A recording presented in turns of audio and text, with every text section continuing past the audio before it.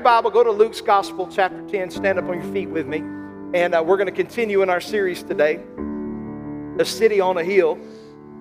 Luke's Gospel, chapter number 10. We're going to start at verse 25. I'm going to read a very familiar passage of Scripture. Luke chapter 10, verse 25 through verse 37. These are some of the words of Christ. Here's what it says in verse 25. And behold, a certain lawyer stood up and tested him, saying, Teacher, what must I do to inherit eternal life? And he said to him, What is written in the law? What is your reading of it? And so he answered and he said, You shall love the Lord your God with all your heart, with all your soul, with all your strength, with all your mind, and your neighbor as yourself. And he said to him, You have answered rightly. Do this and you will live. But he, being the lawyer, wanting to justify himself, said to Jesus, And who is my neighbor? And then Jesus answered and he said, A certain man went down from Jerusalem to Jericho, and he fell among thieves, who stripped him of his clothing, wounded him, and departed, leaving him half dead. Now by chance a certain priest came down that road, and when he saw him, he passed by on the other side. And likewise a Levite, when he arrived at that place, he came and looked, and he passed on the other side. But a certain Samaritan, as he journeyed, came where he was, and when he saw him, he had compassion. So he went to him, and he bandaged his wounds, pouring on the oil and the wine, and he set him on his own animal, and he brought him to an inn, and he took care of him. And on the next day, when he departed, he took out 2 denarii, gave them to the innkeeper, and said to him, Take care of him, and whatever more you spend, when I come again, I will repay you. Verse 36, so Jesus said, So which of these 3 do you think was the neighbor to him who fell among thieves? And he said, He who showed mercy on him. Then Jesus said to him, Go and do likewise. Lord, I pray this morning that your word would speak to our hearts, that you would give us ears to hear, hearts to receive everything that you have for us, that today that you would breathe upon this word, this story of timeless truth, and make it alive to us today. God, we give you praise, glory, honor for it. In Jesus' name, amen and amen. You can be seated. Amen. Turn around real quick and tell somebody, good morning. Amen. We are so glad that you're here. Listen, this morning we're going to continue part 2 of our series, A City on a Hill. And we actually started this last week, and we talked about, anybody remember what we talked about last week? Salt and, I gave you half of it, salt and light. We talked about the Christian's responsibility in society to be salt and light. And we talked about the properties of salt, we talked about the properties of light, and really got into some meat and potatoes of the Word of God. We talked about, as it relates to salt, losing its flavor. Jesus said in Revelation 3 concerning the church at Laodicea, I would that you were hot or cold, but not lukewarm. And so we talked about how God wants us to be on fire for Him or not to be in the middle, but to be one way or the other, in or out. Then we talked about light, how light exposes darkness, how light creates a path. And in that message, we talked about how Jesus very simply said, no man lights his candle and places it under a basket. No, because then its effectiveness is not used. He said, no, but it shines so that all in the house can see it. And in that passage, what we talked about was we talked about how in Jesus' day, they had just but one kind of lamp. It was a little wick lamp that they would take oil and cloth and light it. But we relate that to the fact of how today we can go to Lowe's, Home Depot, Ace, whatever, and buy all different types of lights. In fact, you can spend your whole day and as much of your budget building as you want to on lights today. And we talked about how Christians are not to be strobe lights on and off, on and off. Hello? We talked about how Christians were not to have a dimmer switch on their lights. Come on. Meaning you shut it down when you're in the midst of some people. You don't turn it all the way off, but you tailor it down so you're not too radical. And then we talked about how Christians shouldn't have their lights on a timer. Amen. Like Christmas lights, only to come on Sunday and on Wednesday. Jesus said, let your light shine. Come on, say that with me. Let your light shine. This morning, we're going to talk about something a little bit different. This morning, I want to talk about the power of compassion. The power of compassion.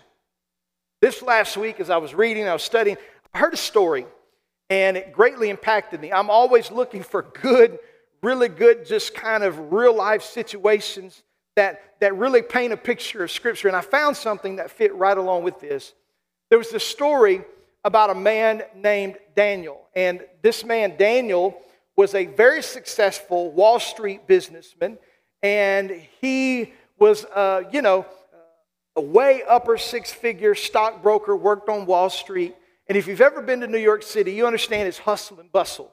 You think people are rude, they're really not. They're walking, they're trying to get where they're going. They don't look, they don't make eye contact. Because if you make eye contact, that means you got to stop and you got to acknowledge or something of that nature. But people are busy in the hustle and bustle of life. And like most people, Daniel had a routine. He took the same path to work every single day. Anybody know what I'm talking about? Come on, we're just creatures of habit. You know you do it. You take the same route to the store, same route to the church, very seldomly, maybe every once in a while, but for the most part, we're creatures of habit. One thing about New York City that's not something that is a shock to any of us, neither is it a shock if you've ever been in any big city like Chicago or LA or Houston or even some parts of Dallas, is you see homeless people all over the place. People have signs and they're holding them up and they're asking for money. Many of them have maybe a shopping cart with some things. They have a tent set up or whatever, but they're sitting there begging for some type of attention, begging for some type of relief. And all of us go through these questions in our mind. Is it legit? Is it not? Is it a scam? Don't you look at me with that judgmental tone of voice. I know you've all been the same way. We just ask the question, is this real? Because most of us have a desire, I think, to want to help, but we don't want to be taken advantage of. And so because of the busyness of life and everything, so Daniel would just walk to work every day and he would keep his head up. He wouldn't look at anybody. He would just walk right up to his building, get in, hit the elevator, and clock into work every day. Except for this one Tuesday, something was different. He walked by and he caught the eye of this man named Samuel, who was sitting there with the sign that was homeless. He saw him multiple times. Many times he had passed by him on the way to work. And one day when he was walking by, an inner voice spoke to him. Now, I don't know if he was a Christian, but an inner voice spoke to him, and the inner voice, maybe it was his conscience, said this: "That could be you." And all of a sudden, he just walked into work, and he tried to shake that all day. Got off work, he went home, and Samuel wasn't there. He didn't know where he had disappeared to. But the next day, on Wednesday, he got up and he went to work, and he saw that this man, Samuel, was back there in the same place as he had always been. And this time, he couldn't help but break eye contact and look and see that he was sitting there with the same sign. And all of a sudden, that nagging inner voice told him, he said, "Daniel, turn around and talk to him." He wrestled with his inner self. He said, "I've got a meeting, I've got this, I've got that, and I've got all types of things on my schedule and my calendar, and I must go see about them." And all of a sudden, he just said, "Okay." And so he sent a text into his office. He said, "I'm going to be about an hour late, and I need you to reschedule my appointments." And he sat down in his suit on the sidewalk of New York City and talked to this homeless man. And he began to ask him questions about his life. And over the course of an hour, here's what he found out. He found out that this man was not so much different than he was. He one time had dreams and aspirations for his life. He one time had a family. He had gone to school. He had had an education, but because of misfortune and rising costs and because of a few stupid decisions to dull his pain in the middle of his problem, he found himself homeless in one of the most expensive places to live in the United States. I don't know if you ever want kicks and giggles sometimes, go to Zillow or go to Airbnb website and look and see how much it costs to live in New York City. It is absolutely crazy. So they sit there and they talk. And all of a sudden, this becomes a regular part of Daniel's routine.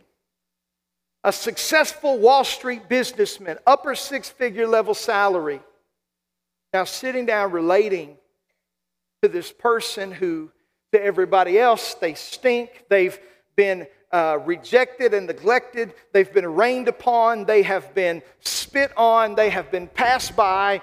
And now he's sitting here relating to him. Why? Because of the power of compassion.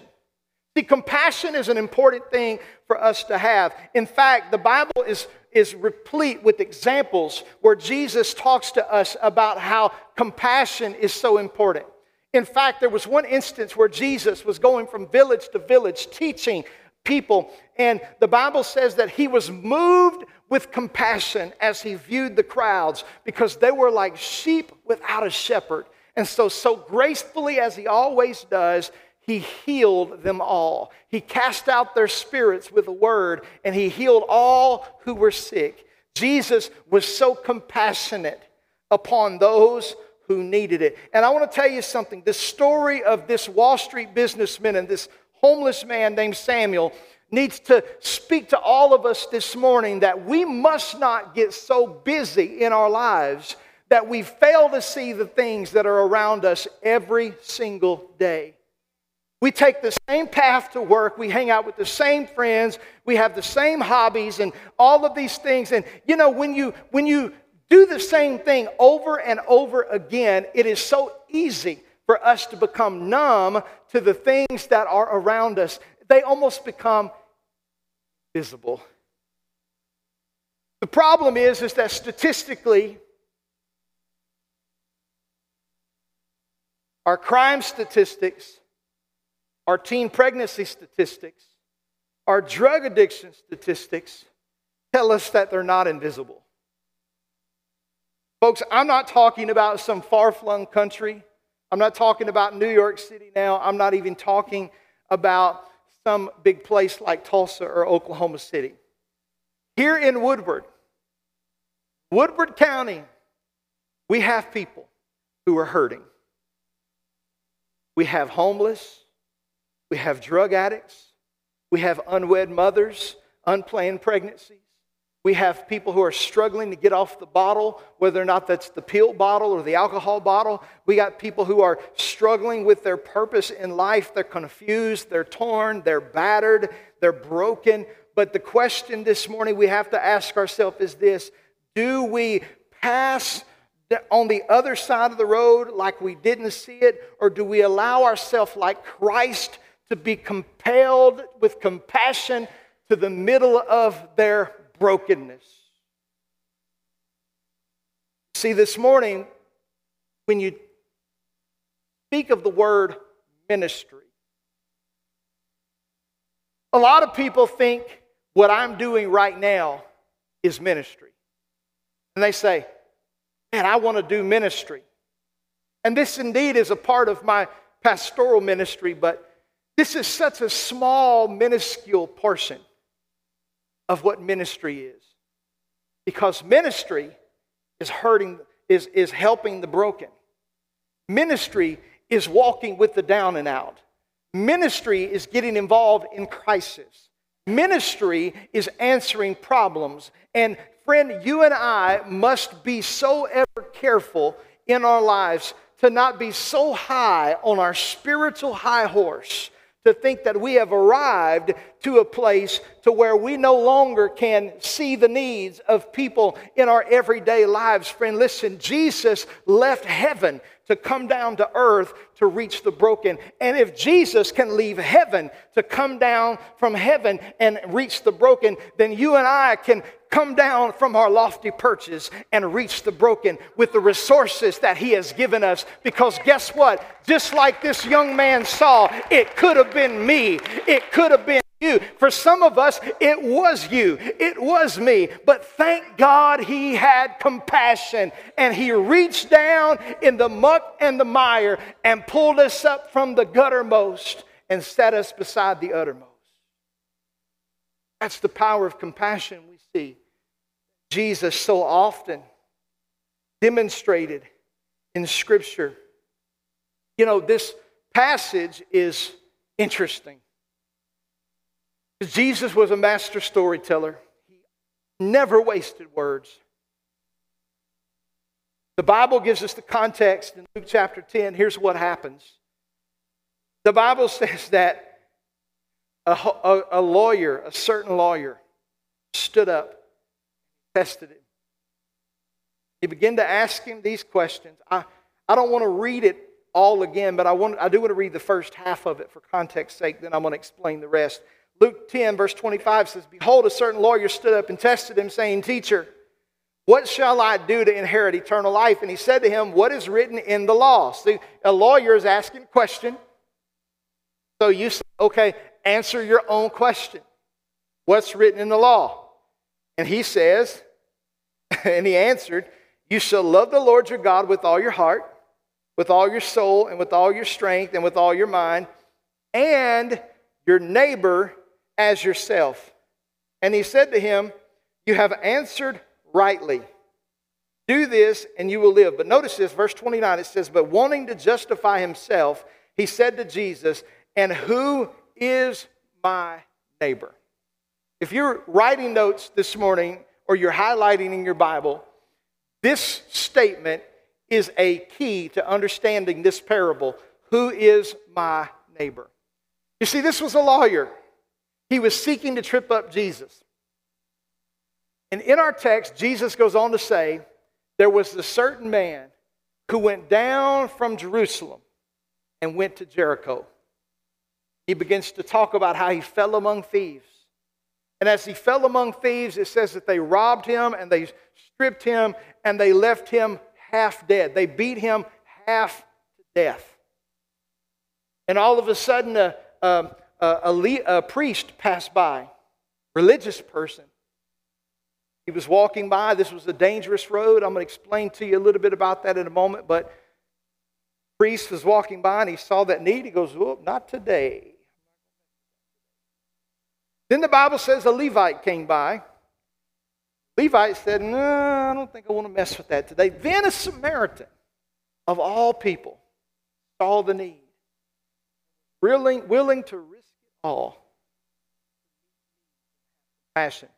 Now, Jesus breaks this down because he never wastes words. See, I told you just a moment ago, the key to understanding this parable was the phrase, "And who is my neighbor?" The reason why this is important, because in Jewish culture, specifically among the Pharisees and the scribes, the Sadducees, and the religious upper crust, they had this society, if you will, that believed we take care of our own. You scratch my back, I'll scratch your back. The problem, though, was that type of friendly hospitality only extended to the Jews. In other words, there were these people, like the Samaritans, that you didn't have to mess with them. You just help your own kind. You just help your own kind. People that look like you, people that talk like you, people that go to the same synagogue as you, people that, come on. You help your own kind. So Jesus said, let me just tell you a story. Here's my answer to who is your neighbor. There was a man who went from Jerusalem down to Jericho. I told you a couple weeks ago to go anywhere in Jerusalem, you have to go up. So that means to leave Jerusalem, you have to go down. And one of the places that is just off in the distance from Jerusalem, it was an ancient city called Jericho. Now there is an ancient city of Jericho, and then there's a more modern city of Jericho. And so what we're speaking of today is the more modern city of Jericho, not the one that Joshua would have marched around, but there's a city called Jericho. And there was this road literally called the Jericho Road. Been to it, I've seen it, it's pretty cool. And this road was treacherous.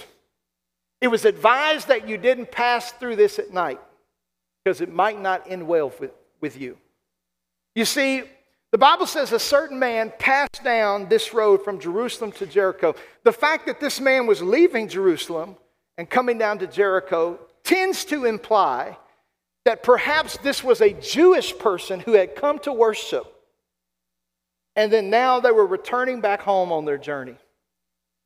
And they went down the Jericho road. See, you may not know anything about this road called the Jericho Road, but what if I told you this morning you actually know more about it than you think? Because it has many names. David actually talked about this road in the 23rd Psalm. David said, "Yea, though I walk through the valley of the shadow of death, I will fear no evil." The valley of the shadow of death actually lied upon this long stretch of road called the Jericho Road. And this valley of the shadow of death was a place that people were afraid to pass. The shepherds were afraid to take their sheep because bandits and robbers often would lie in want and wait there to pounce upon the unexpected, to rob them, kill them in worst case scenario, steal their sheep, and make off into the night. It was David who penned those words, "Though I walk through the valley of the shadow of death, I will fear no evil." To some people, they may even say, this guy should have known better. He shouldn't have gone down this road. But he did. And the Bible says that they got him and they stripped him and they beat him half dead. They left him there, suffering. And then here along comes a Levite. Priest. You know, there's all type of ritualistic things that priests have to abide by in the Old Testament. I don't know what this particular priest was thinking, but perhaps he thought that if I touch this man, then I'm going to be unclean and then I can't go and perform my priestly duties. In other words, I'm too busy doing church work to help you. Then a Levite came by. Now you got to understand, all priests were Levites, but not all Levites were priests. Then here comes a Levite. He walks by, he passes by on the other side of the road. I don't know if he had an appointment to deal with, but there was an appointment.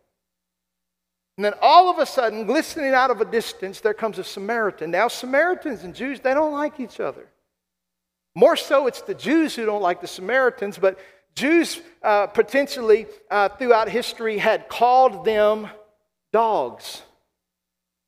Called them dogs because they weren't, how should I say this?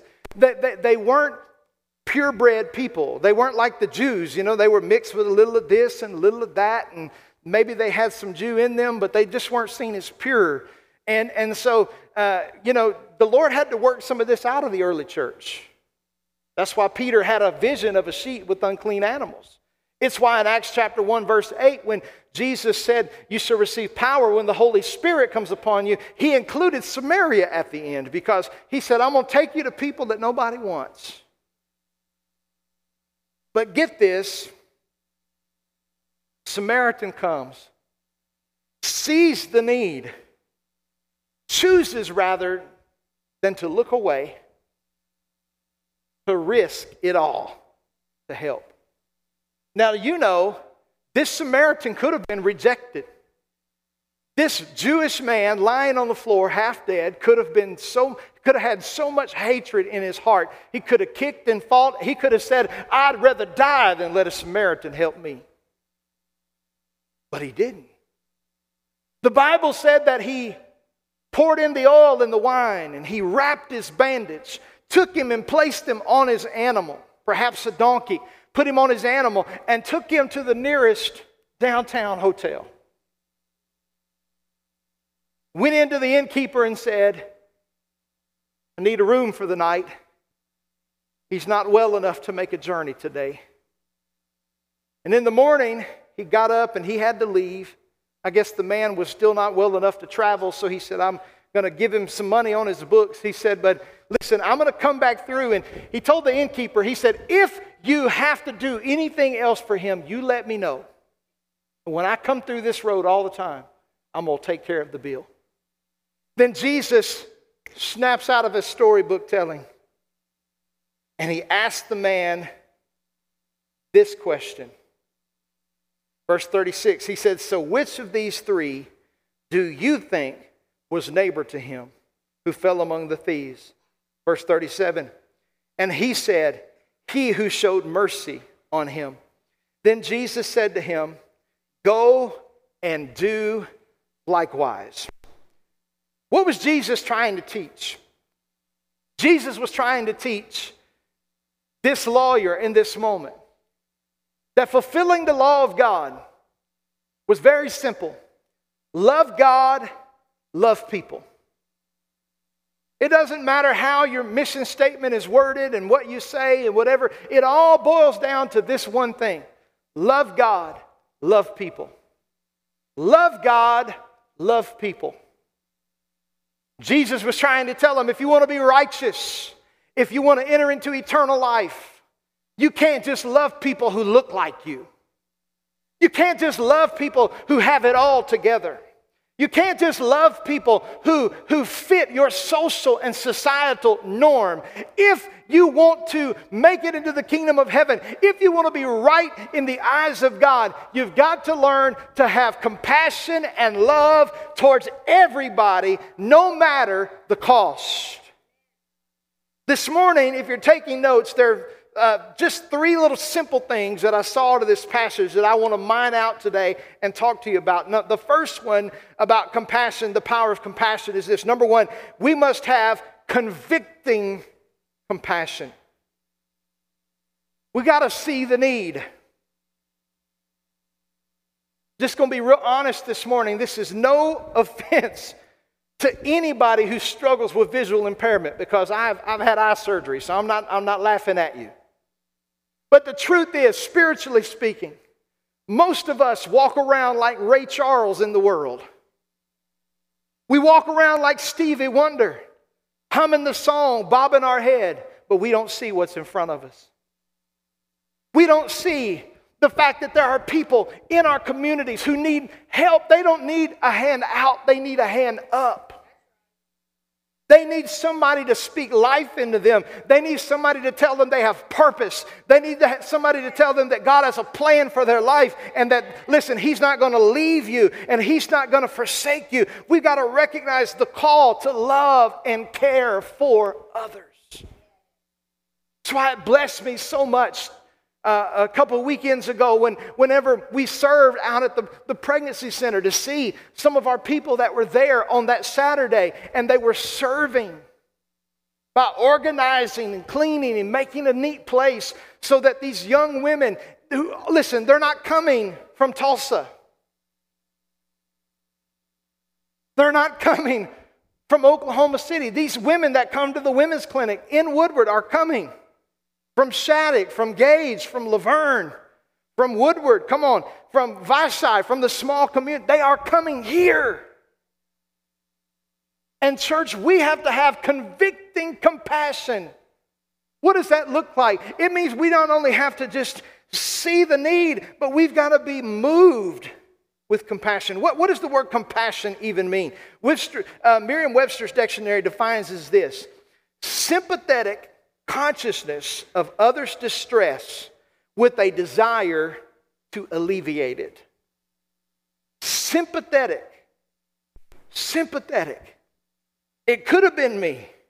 It was me. A consciousness of others' distress with the desire to alleviate it. We've got to have that convicting compassion in our life. We've got to examine the selfless response of the Good Samaritan. We must be driven to action. Must be driven to action.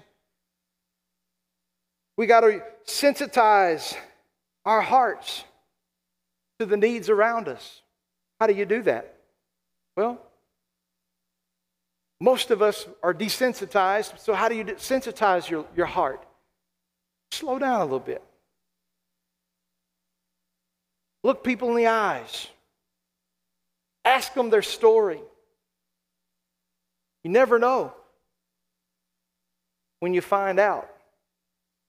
Had it not been for one or two more decisions, it could have been you. On the street, homeless, addicted, prostituting, sex trafficked. You never know. We got to have convicting compassion to see the needs around us. But you know, it's not enough. It's not enough to see the need, because the Levites saw the need. The priest saw the need. Many of us see stuff all the time. The question is, though, what do we do about it? See, we must not just have convicting compassion. Are you ready for this? We must have courageous compassion. Courageous. What does that mean? Well, I told you a moment ago, that Samaritan really did take a big risk. That Samaritan took as big of a risk as the woman with the issue of blood who pressed herself through the crowd to get to Jesus. The law said she was unclean. She wasn't supposed to touch anybody, but she did it anyway. It was courage. And this Samaritan said, you know what? I'm running the risk right now of being kicked. I'm running the risk of being slapped. I'm running the risk of being totally rejected. But true compassion must have an element of courage behind it. We have to step out in action. See, you and I must embrace the courage to engage others. You know, one thing that stops people from truly engaging in the lives of the broken is courage. Courage. Courage. To step in the middle of the mess of people's lives. I tell you, it takes courage. Folks, let me tell you something. When you get down with the homeless, you might leave your time of ministry dirty. You might leave it smelling a little bit. You see, ministry is not just this. Ministry is finding a need and filling it. Seeing a hurt and healing it. And sometimes it's just as much as giving a glass of water in His name. Because listen, yes, we need to preach the gospel to people. Listen, people cannot be saved without the gospel. They cannot be saved without the gospel. You can go and help somebody who's half beaten on the side of the road, change their tire, give them $100 and send them on their way, and they can hit an 18-wheeler and still die and go to hell. The gospel is utmost necessity. But the hurting, somebody say the hurting. The hurting are more likely to hear our message when we help alleviate their pain. A starving child is more likely to sit and listen if you put some sandwiches on their belly. A heat-stroked person in the middle of a desert who is as parched as the land around them, who is just craving a drop of water, will listen so much more if you give them something to drink. If you bandage a wound, if you offer some counsel, if you pray. But nothing happens first when we don't step out with courageous compassion. Oftentimes people say, I don't want to do that. That's not really what I'm called to do. I want to ask you something. What are you called to do? Are we not called to model our Savior? Jesus said, as a rebuke to some, He said, I was naked, you didn't clothe me. I was in prison, you didn't visit me. I was hungry, you didn't feed me. And they turned and they said, Lord, when were you naked? When were you hungry? When were you in prison? He said, inasmuch as you didn't do it to the least of these, you didn't do it for me. In another place in Scripture, He says the opposite. He said, he who gives a cup of cold water in my name will in no wise lose his reward.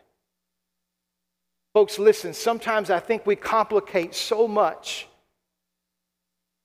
this simplistic message of a God who came from heaven where it was all perfect.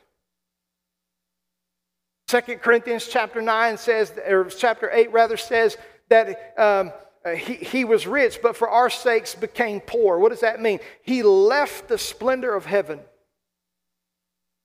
The infinite one stepped out of time and became an infant. The creating one who spoke the world into existence. Job 26:7 says, God stretched the north out over the empty space and hung the earth on nothing, and is still hanging on nothing, spinning around in the universe. The God who created the sun, the moon, the stars, and the trees, the creating one became a cradled one. He stepped out of eternity down into time, and he lived like us. You want to know why? Because us in our sin, us in our unrighteousness, us in our unholiness, we could not make it to him. Old Testament patterns prove that. That's why the sacrifices were not sufficient. Every year another goat, every year another dove, every year another offering. It never cleansed the sin. It only pushed the penalty of it a year forward. God showing us in his infinite mercy how Jesus would come and one time for all, the Hebrews writers said, would be the sacrifice for our sin. And guess what Jesus did? He left the portals of heaven. He came down to this blue marble planet that he created to live in human flesh, in that tan Galilean skin, walked among us without sin, died on a cross with courageous compassion. Why? Because he wanted to save humanity. I'm so glad this morning that Jesus wasn't sitting up in heaven saying, you know, Father, I really just don't want to get dirty. That redemption thing's too bloody. It's going to cost me too much. That's not what he did. He endured the cross. He endured the pain, the suffering, 2 beams, 3 nails, a crown of thorns, a spear in his side. With the joy, Hebrews said, set before him, he endured it. Why? Because our Messiah had courageous compassion. He wasn't worried about our sin getting on him. He was more worried about his righteousness getting on us.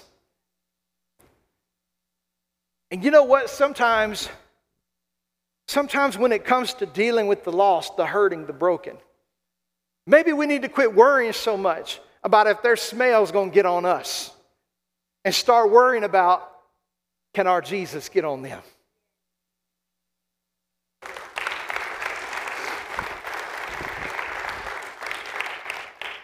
Prisons are full of rapists, pedophiles, murderers. And oftentimes they tell you they don't have many people that think they're worth anything. They've done too much. They've gone too far. Thank God for people like Chaplain Weaver, who it's more than a job to him that they do that. Thinking about hospice care. Miss Donetta will tell you, not all the patients are pleasant. Sometimes it's difficult. Thankful about people who deal with trauma and they deal with grief. And it takes a person to have some courage to get in the middle of their pain, to step out in action. Folks, listen, we must go beyond our comfort zones to make a tangible difference. This is why I'm encouraging each and every one of us. The next time we have an outreach ministry, listen, there are 8 other weeks you can go to the lake. Give me 2 hours. Just 2. You can schedule it ahead of time and come join us. Not as we go to some far-flung corner of the earth somewhere. That's good. We believe in missions. We've proven that. But I've told you it's not either or, it's both and. What good does it do to have a church on a hill if we can't be a city on the hill to our community? We've got to have courageous compassion. Here's the third thing. The third thing is this. Not only must we have courageous compassion, we must have continuous compassion. You know why? Because it's not about an event. not about an event. It is about a person. Not about an event. It's about a person. You see, looking at our story, this Samaritan could have popped through and, all right, spent my 2 hours here. All right, praise God. Let me take my little picture. Got to post it on Instagram. We hung out today. All right, cool. He could have left and went home and never thought another thing about this person. But that's not compassion. That's a photo opportunity. True compassion, true ministry is not about an opportunity. It's about continuation into the lives of the hurting. That's why this man said, here's what I need to do. I'm going to take your broken body. I want to pour in the oil and the wine. The wine served as an antiseptic. The oil served as a healing agent. He wrapped it up, made sure it was clean, took him to an inn, made sure he got some rest. And then he said, listen, what I did for you today is just to get you by today. I want to make sure you get on your feet. And so I'm going to make provision with this innkeeper that if you need anything, he's just going to take care of it and I'm going to repay. Folks, listen to me. We need more than just the 2 hours every 8 weeks. We need to develop a heart and a mindset within our people that this city is our responsibility and we must reach the guttermost, most unrighteous, filthy, rank sinner that has ever walked the streets of our city because they need Jesus. Continuous compassion, a lifestyle of consistent care. One of the great things about us taking people on these outreaches to serve Saturday is every single time we've went, I've had people come to me and say, you know, I think I want to volunteer here more often. I think I want to volunteer here more often. Because somebody catches a vision of compassion. We've got to partner with others. This Samaritan partnered with this innkeeper. And he said, whatever's going to happen, we're going to take care of it. Happy to tell you, our church is a place that we seek to have continuous compassion. That's why monthly we partner with the Hope Center. Monthly we partner with the different agencies in our community. Not every single one of them. We're adding them all the time. But listen, we're partnering with them because we're trying to tell them we don't just want to be a one and done, a wham, a bam, thank you, ma'am. We don't want that. We want to be an outreach, a life source in this community so that we can make a difference with the gospel that we have in our hearts. Listen, friends, we're called to be salt and light. We've got to have continuous compassion. So the question I want to ask you today is this. Who is your neighbor? Who is your neighbor? The one on whom he showed mercy. And what did he say? Go and do likewise. Go and do likewise. This morning, I'm challenging all of us in these closing thoughts in the next few moments to make a determination in our heart today who we're going to be. Are we going to be the Levite or the priest that continue to just walk by and act like we don't see the problem? Or are we going to be risky like that Samaritan who says, even if it costs me, I'm going to show compassion. I'm going to show compassion. I want everybody right now, don't stand just yet. I want everybody to close their eyes. We're going to receive communion in a few minutes, but for now, close your eyes.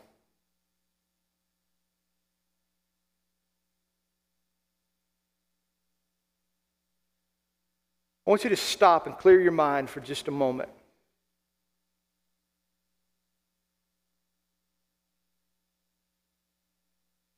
We sit here this morning. I mentioned several things. Drug addicts, pill addicts, unwed mothers, rape victims, domestic abuse victims, homeless, hurting, in crisis. Some of you in this room, that you've been that person. Quite honestly, some of you are that person. But this morning, I want us all to just stop for a moment and realize that if it were not for God's grace and His mercy, some of us would have been in those same positions.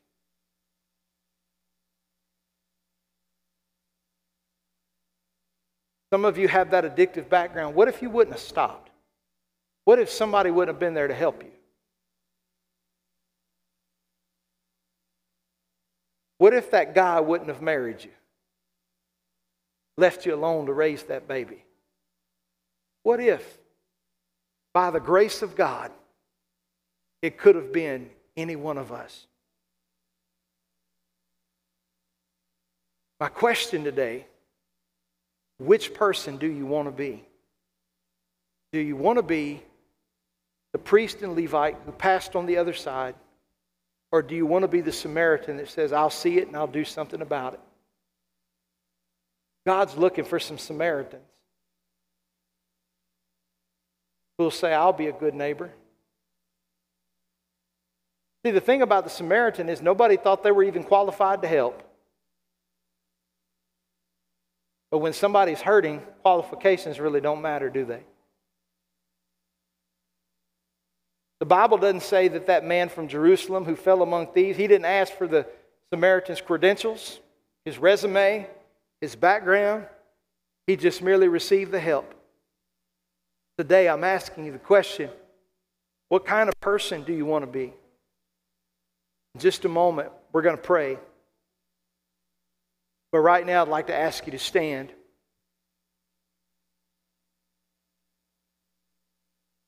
The power of compassion. You know, Jesus left heaven. Everything that was there for you. He got down in the middle of it all. Just ask the woman at the well. Just ask the woman caught in the act of adultery. Just ask the demon-possessed man at Gadara. Just ask the multiplied hundreds, if not thousands of people Jesus helped on His short time on earth. Just ask Mary Magdalene, who was a woman of the night who was possessed with many devils. Jesus got down in the middle of it. I wonder if there's anybody here this morning that you need Jesus to get in the middle of your mess.